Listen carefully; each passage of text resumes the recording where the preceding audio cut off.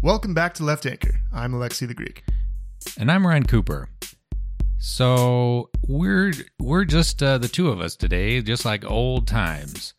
And we thought we'd start with a paper that I wrote for the People's Policy Project called The Leisure Agenda.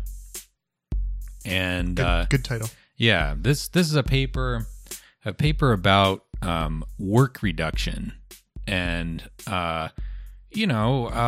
ways to give you more time off work, more time to goof off. We as Americans are losing the goofing off sweepstakes. The goddamn Germans are whipping our ass. We're working over 1,700 hours a week, 1,700 hours a It feels year. like that. It feels sometimes like 1,700 a week, but on average, 1,700 a year, right? Yeah. Actually, 1,739 hours per worker on average. And the Germans are at just a bit over 1,300. Well, that fits the stereotype of those lazy Germans. Yeah, God, when are these Germans going to get off their They're just hanging around their and lederhosen and eating some bratwursts, drinking their warm beer. Yeah. The Greeks, incidentally, this is somewhat outside the scope of the paper because it's mainly focused on rich countries, like how rich countries have arranged their labor institutions, basically. But the Greeks work, if I believe, over 2,200 hours on average. So they're the stereotype in that case is completely backwards.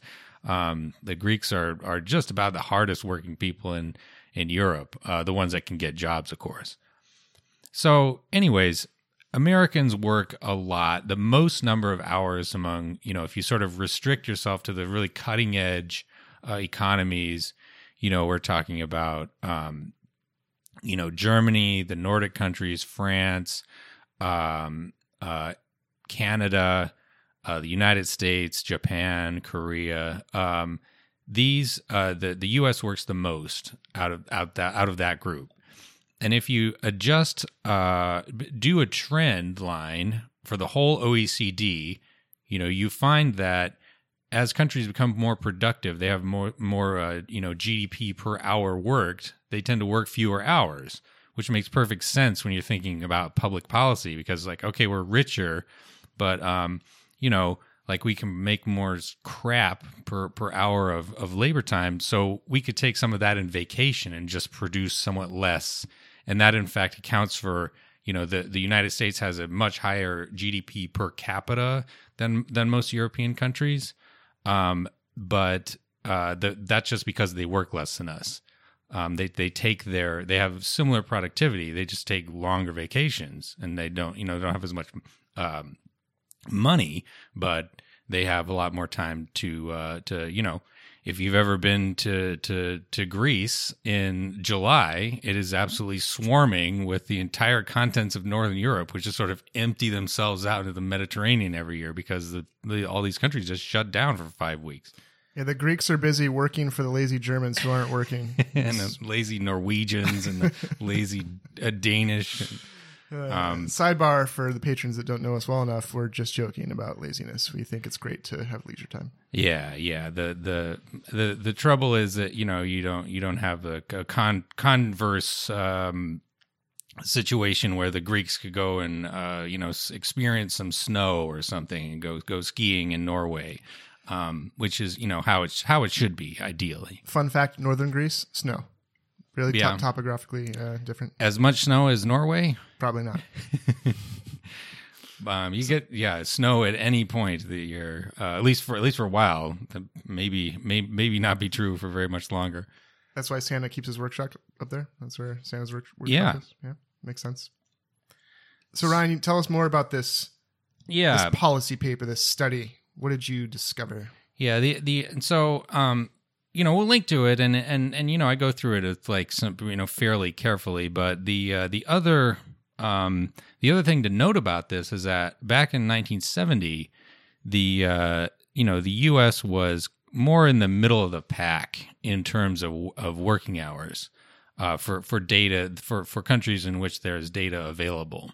And since that time, almost every country has, radically reduced their working hours, except for the United States. The United States is pretty much the only country that hasn't fallen really at all, maybe just a little bit since 1970 in terms of average working hours. And the reason for that is that over the years, countries have stood up a whole bunch of policies to let you get more time off of work. We're talking about mandatory paid vacation. U.S. is the only country in the OECD, I think, that has no mandatory paid vacation at all. Paid family and sick leave. Again, I think the U.S. is maybe one of two countries in the entire world, including like all, not just the OECD, that has no family or sick leave. That's guaranteed, right? That is guaranteed on a national level. A good retirement institution so that people can actually retire. America is sort of like middling in terms of our prime working age, 25 to 54.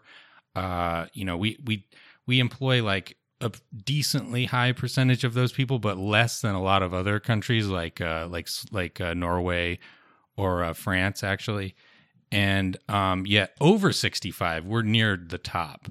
I think we're third among rich countries. Japan's a little bit higher because they have no young people hardly anymore. But the reason for that is that our retirement institutions are dog shit. We have a lot of people pretty meager Social Security benefits. We used to have pensions. We basically don't anymore. And the 401k experiment has just been a complete shit show. It was supposed to enable like broad-based saving among the middle class, but basically like the top, couple of income quintiles has accumulated almost all the tax benefits. And 40% of households aged 50 to 64 have nothing in a personal retirement account. And 2/3 of people in that age group have less than a year of income saved up in a retirement account. So, just totally inadequate levels of savings because, this is a fundamentally broken way to ensure that people can retire. It just can't possibly work.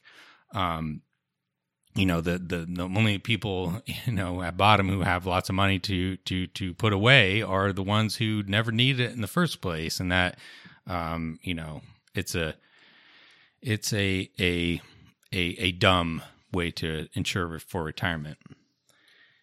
And, so we're working longer, working more hours, working into older age, and have less savings personally and less savings provided by the government, making life more precarious now and in our perceived future. Yeah. And people like to pretend that Social Security is a savings program, like you kind of sort of get what you paid into it according to how the policy is designed. But in mechanical terms, it's just a welfare program for the most part. It takes from the working, that's me and you and everyone else, who has a job right now and pays payroll tax, and it gives to the retired who are collecting Social Security benefits. Because that's the only way, that's the sensible way to do it. That's the thing about retirement, that no matter what you are doing, you got to think about this in terms of like real resources. If you are not working, if you are sitting and collecting income and part of the economic production, then that means that somebody else has to get that for you.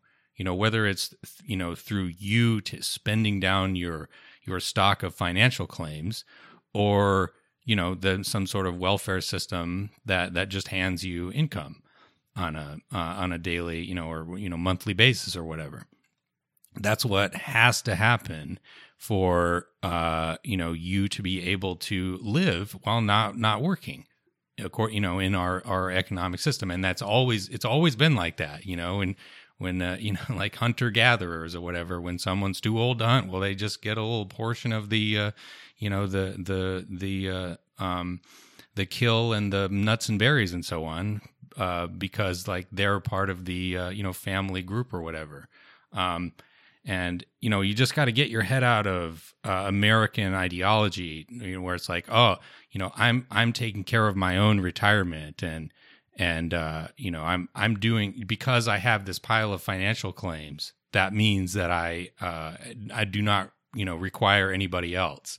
It's like, well, somebody has to push the economy forward through time so that you have something to buy with your with your money. And you're calling money financial claims. That's what you mean, right? Like yeah, the ability to have a claim on the thing that Yeah, you have assets or whatever. You have a big pile of wealth. Well, for that wealth to mean anything, there still has to be this vast productive apparatus. And who makes the stuff that puts the things on the shelves at Walmart that you can spend your dollars? That's the workers.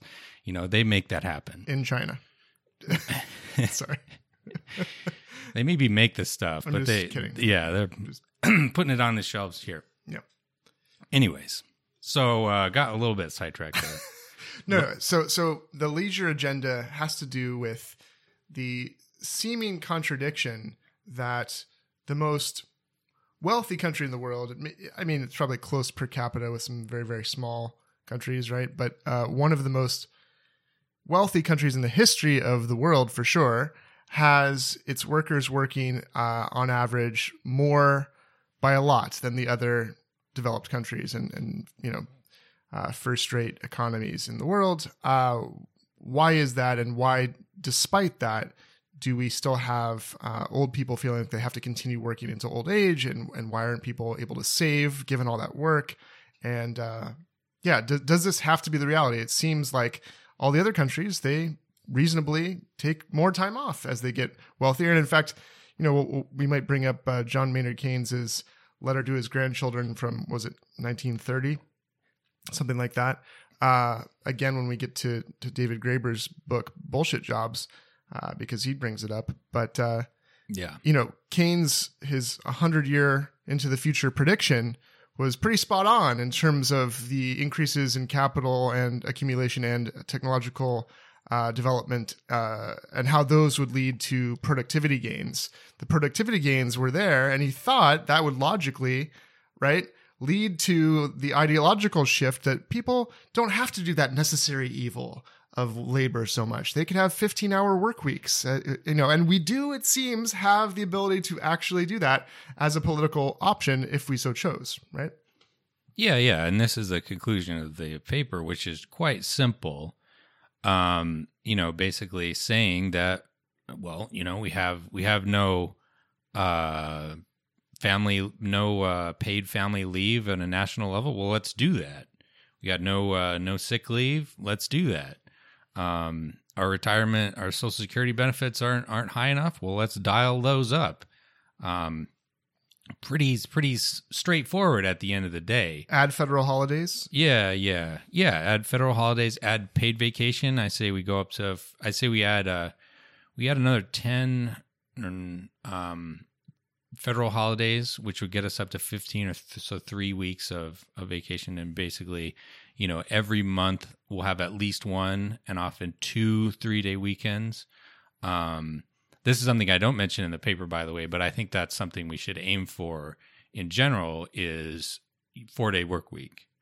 But that'd be a good way to start doing that, is to just like chip off, start having a 3-day. And federally mandated so that people were mandated to have off that Monday or that Friday. Yeah. So there's a lot more guaranteed weeks that are 4 days, first of all. Yeah. I say, you can incentivize that by requiring, anybody who's employed to have a 50%, basically overtime bonus if you're employed.